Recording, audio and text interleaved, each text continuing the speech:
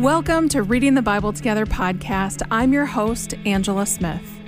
This distinction between wisdom and knowledge, I do think knowledge is a bit more under our control, right? I mean, if we're just about acquiring knowledge, we can read a book, we can listen to a podcast, we can do various different things that will enable us to grow in knowledge. That doesn't guarantee wisdom. This week, we're talking about the discipline of wisdom. And I have to tell you that this one has been tripping me up a little bit to think about wisdom as a practice. And because it was tripping me up, I wanted to be really careful about the conversation I had and who I talked to. And I have a friend that I've invited today, and he is very knowledgeable. You will hear it when he talks. He has a lot of knowledge, but the way that he dispenses that knowledge, the way that he asks questions, I see a lot of wisdom along with his knowledge. And I thought, Joel feels like the kind of person that I could trust with this conversation. Joel Lawrence is the executive director of the Center for Pastor Theologians. He's a Bible professor. He's a former senior pastor. He's a Dietrich Bonhoeffer scholar, which he might not say, but I'm going to say that he's a scholar of Dietrich Bonhoeffer. You'll hear him quote him often, maybe not today, but if you hear any of his sermons, I'm sure there'll be a Bonhoeffer quote somewhere in there. Welcome, Joel. Thanks, Angie. Really great to be with you. And thanks for those kind words. I really appreciate that. Yeah. I was just talking to someone because you were the teaching pastor at the church when we went to church together. And I was just talking to somebody recently and they were saying, I really miss Joel's teaching. So that's and the legacy. Bonhoeffer references, right? Yeah, exactly. The first question I'm asking all of my guests is, what is your experience or not with Lent? Yeah. So I grew up in a low church, Bible church background down in California and in Texas. I knew of Lent, but it wasn't a significant part of the tradition. You know, we kind of went from Christmas into Easter. and Lent was there, but not really celebrated. I don't remember that we didn't have Tenebrae services. We didn't have, I don't even know if we had Good Friday services. My recollection is the kind of high points of the year were Christmas and Easter. So it was actually when we lived in England. So we lived in England for 4 years, and over there we were part of a tradition that was much more attentive to the church calendar. And so it was there that I really experienced thinking about what Lent is for the first time, kind of understanding what it is in the rhythm of the church's life, why we spend this time reflecting on the Lenten season, and what that then does for me, what that did for my understanding and my deeper appreciation of the cross of Christ and of the part of the story that can tend to be downplayed in certain segments of Christianity on the cross and the suffering of Jesus. And then in my experiences since then, I've always been in churches that have had some form of marking of Lent and appreciation of understanding the purpose of that informing us as followers of Christ. Because it's easy to want to jump from even Palm Sunday to Easter, but to go into the valley of Christ's suffering with him makes that mountaintop of the resurrection. It really does. All that more powerful. Yeah, it really does. So as I said in the introduction, this has been tripping me up a little bit to think about wisdom as a spiritual practice. And so I thought, you seem to have a lot of it. So, well, what are your thoughts about it? That's kind.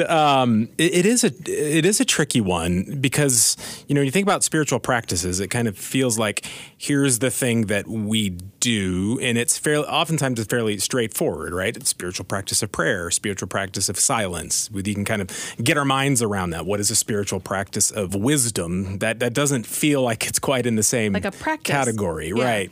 And I think that the way I would start that is to say, I think the first thing to acknowledge is that we are told to ask for wisdom. We see that in the Proverbs. We see that in Ecclesiastes. We see that in James. James chapter 1 talks about if you're lacking in wisdom, ask God for wisdom. So I think it's a part of the practice is the stance of recognizing that we can't do X, Y, or Z thing, and that is going to guarantee the outcome of wisdom. That the practice is the asking for it, right? And we see that modeled like in Solomon when he could ask for anything that he wanted, and he asked for wisdom, and God really blessed that request.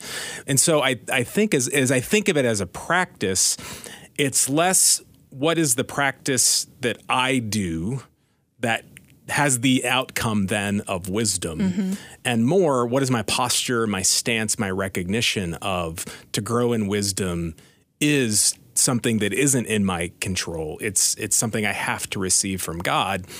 And the practice is just asking, right? Do we make it a pattern of our life to ask God for wisdom, and not just in key moments like I need wisdom in this moment to make X decision or whatever, but as part of the discipline of our lives, are we asking God to give us that which only He can give?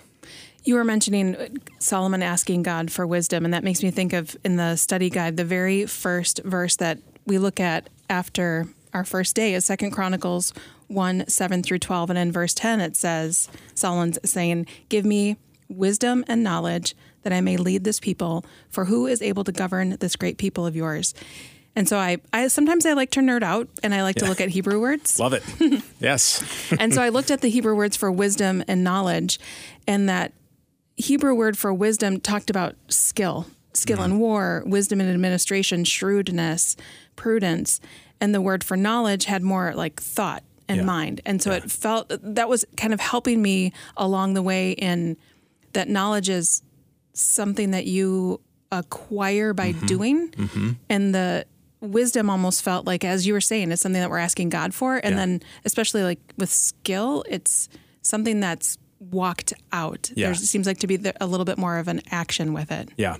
I think it's at the end of that verse, I think that's interesting. Who is able to govern this great people of yours, right? Solomon is finding himself in a position where he doesn't have the capacity to do what he's being called to do. That's so relatable. Yes, absolutely. Absolutely. Like much of life, we find ourselves in these kinds of situations.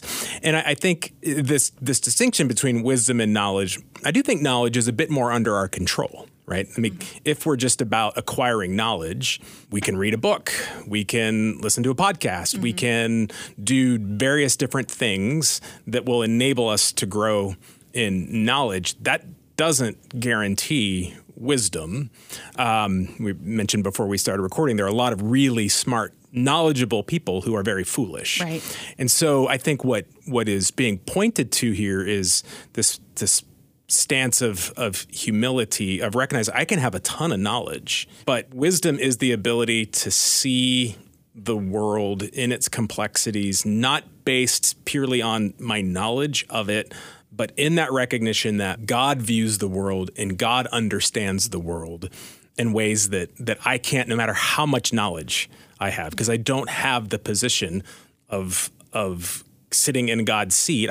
That's not my natural position. So I have to ask God to give me that wisdom and to give me that understanding in order to navigate the world. And, in Solomon's case, to govern this great people of his, and in our case, kind of average daily things, big decisions that we have to make.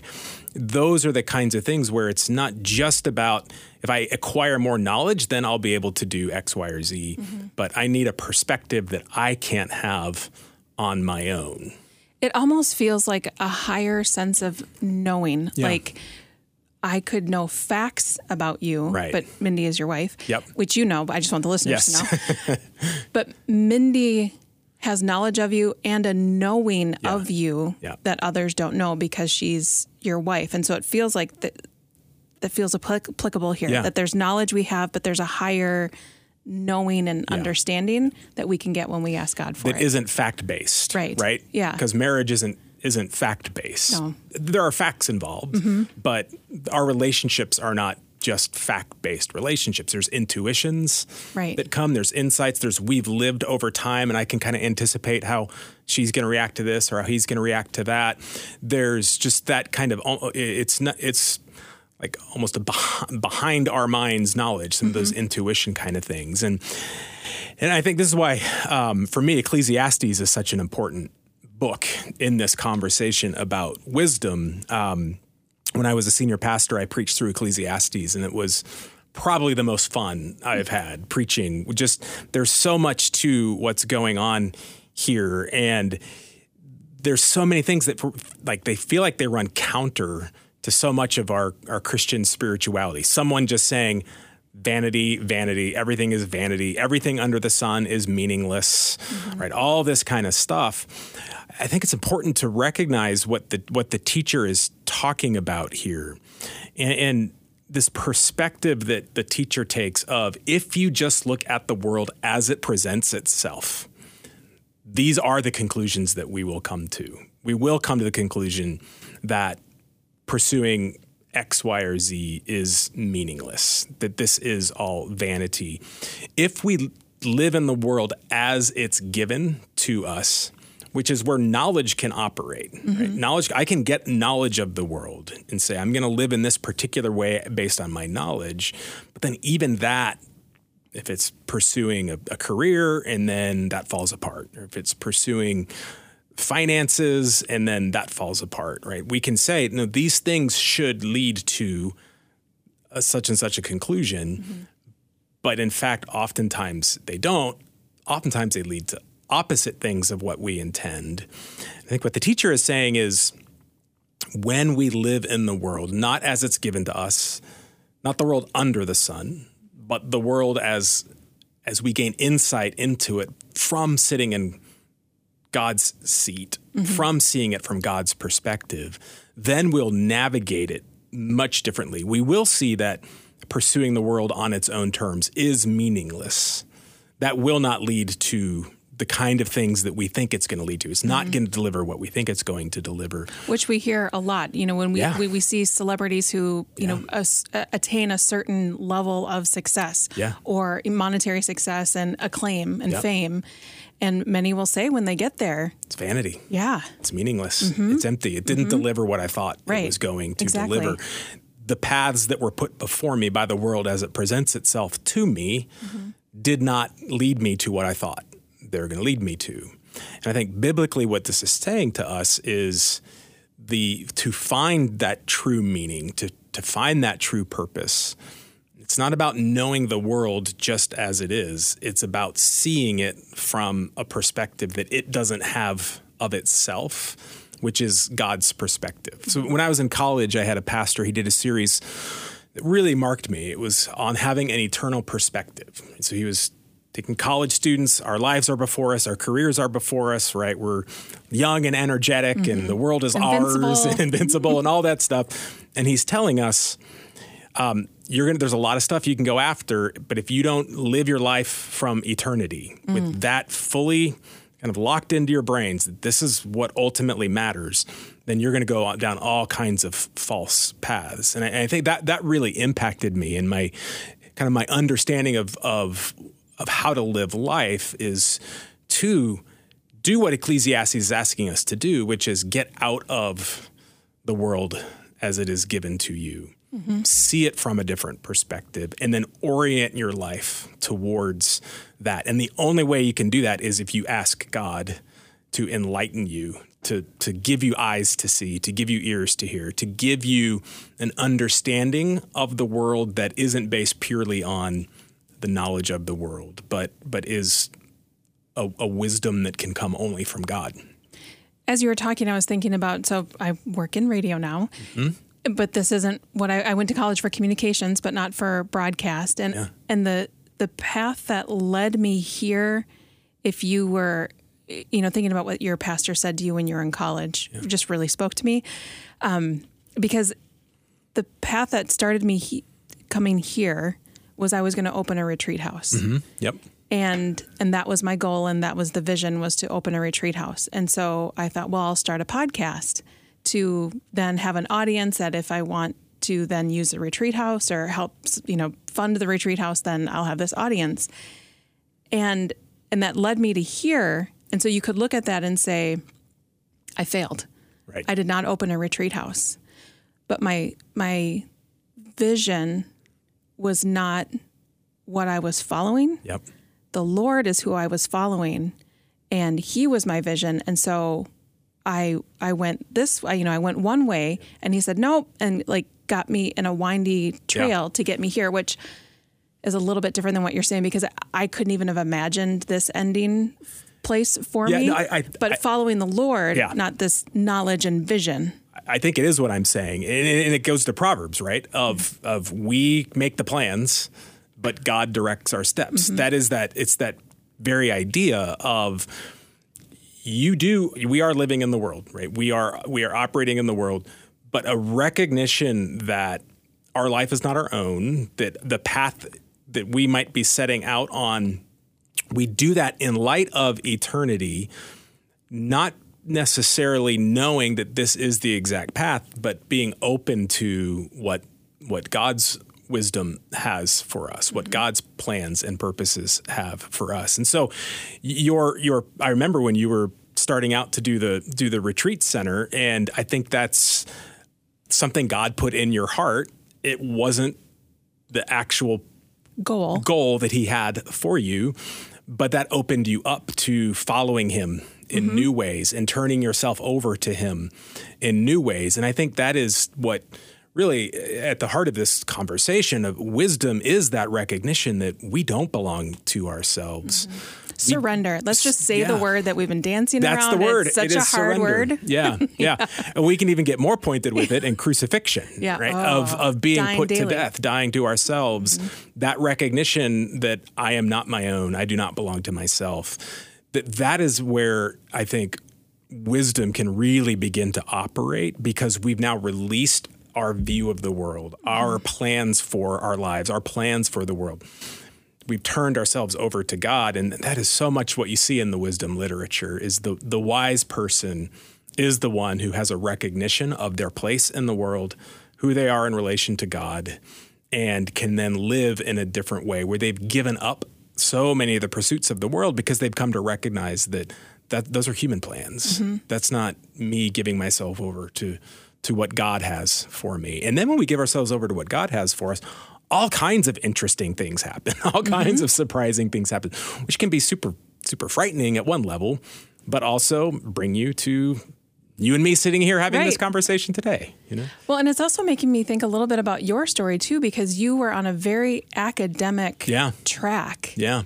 And God interrupted. I mean, I talked when I introduced you that you did time that you served. One way to put it. Served as a senior pastor. Yeah. But I mean, that felt like you were on a real academic track, and then like insert being a pastor. Yeah, surprisingly. Yeah. Surprisingly. And now what I'm doing, I can look back and see how both the academic path that I was on and then the church service, doing time at the church that I was on, have kind of come together in a way I couldn't have designed for what I'm currently doing now. And so I think that's the adventure of this. This is the adventure of wisdom, which is when we do recognize we are not in charge of our own lives, we relinquish things to God, and then the things that he has for us to do, that he has called us and created us to do, then I think we can find those things in ways that become very, very surprising and not what we would have designed for ourselves. Right. Yeah. And I appreciate what you said too about the position you're in now, that the academic and the pastor time fed into that, because that's been my experience too. Like I had these what felt like totally separate experiences of work that have all come together in this job in a way that I couldn't imagine. Yeah. And it's easy to be on this side of it and look back and say, oh, I can see it now. When you're in the midst of, I don't even know what's going on. That I think those are the hard times to be obedient. And it's actually, I think it's just funny. Like, I just feel like I'm calling myself wise. But in the midst of being obedient, it can feel crazy. Yeah. And how, I think there's a verse about it that we will look like fools. Yeah. We will look like fools. Yeah. And I think this gets us back to the very first question of the practice of wisdom, or spiritual discipline of wisdom, is asking. Because in those moments when our knowledge runs out like and our ability to plan and make sense of what's going on in our lives. Or I think this is what I want to do, and yet maybe I'm starting to hit some barriers to that. It's in those moments, I think that is when the discipline of crying out to God, of asking God for wisdom comes. And it's then that we start to relinquish our hold on our plans, because we say, I don't have the wisdom to put my life together. I don't have the wisdom to be God of my own life. So I want to call out to God and ask him to give me the insight, the wisdom that I need moving forward. Well, and I think that applies to the plans that we have, but also, as you were saying that, I was thinking about part of my journey was that I felt like I got to a place where there was a wall, and the wall was my understanding of who God was, and it crumbled. And I knew, and I was sitting in the rubble, and I knew that I couldn't rebuild the wall the way that it was, but I needed God to be a part of that process. And what I was bumping up against is my experience of God and who I thought God was weren't matching. Yeah. And so there was a wrestling of, is my experience going to win? Right. Or is what God has said about himself going to win? Yeah. And I think that's another part of the process of, there are plans, but I think this act of asking God for wisdom and surrender also affects our view of God and how we relate to him and who we believe he is. And ultimately, it is about trust, right? The call for wisdom is a call for trust. God, you understand me in ways that I don't understand me. You understand the world in ways that I can't see, because from everything I can see, I should be doing this. And yet every time I think I pursue that, I'm bumping into something. It's not bearing fruit. So recognizing the humility of saying, I am not God. I can't think myself through this. I can't figure this out. Something is going to have to give, like you were saying, right? My experience is going to have to give, and the truth of who God is, I'm going to need to cling to that more and more and more. And as we do that, I think then God demonstrates, and this is one of the promises we see throughout Scripture, is that God will prove himself trustworthy. We test him, and he will prove himself to be trustworthy. Yeah. Is there anything else you want to make sure that we talk about in reference to wisdom? Yeah, I was thinking about at the end of Ecclesiastes, and I would encourage folks, as they're thinking about wisdom, read through Ecclesiastes. It's in Lent is a good time to be reading through Ecclesiastes. But at the end of it, he says, "Now all has been heard. Here is the conclusion of the matter: fear God and keep his commandments." Right? So he brings it down to, this is at the base of it. Fear God, which I interpret as trust God. Right? Acknowledge that God is God. Put yourself in that position where you're not trying to elevate yourself, but you are trusting in God. And then keep his commandments. Recognize that his commandments are for our good, that they are God's guidance for us navigating a world of appearances, in a world where we can get caught up in our own knowledge, in our own ability to navigate the world. Step out of that in this trust of God. Keep his commandments, for this is the duty of all humanity. And I think at the end of Ecclesiastes, what really we're being told is, if you trust God and you keep his commandments, that's a wise life. And that's the life that we're called to pursue. I knew you were the person to ask to talk about this, Joel. Thank you so much for taking the time to do this. Grateful to do it. Thanks, Angie. Appreciate it. It's fun to talk. Thank you for joining us for this conversation about the spiritual practice of wisdom. I hope, like me, you were able to understand a little bit more about what it means to have wisdom as a spiritual practice. If you'd like to get your hands on that study guide we were talking about, you can head over to myfaithradio.com and look for the Reading the Bible Together resource page, and it's part of the Lent study. Make sure you subscribe to the podcast so you don't miss any episodes, and we'll see you next time when we talk about the spiritual discipline of obedience. The Reading the Bible Together podcast is a production of Faith Radio and Northwestern Media. Hosted by Angela Smith and produced by Aaron Trost. If you've enjoyed this podcast and want to hear more, consider financially supporting Faith Radio. Find more at myfaithradio.com.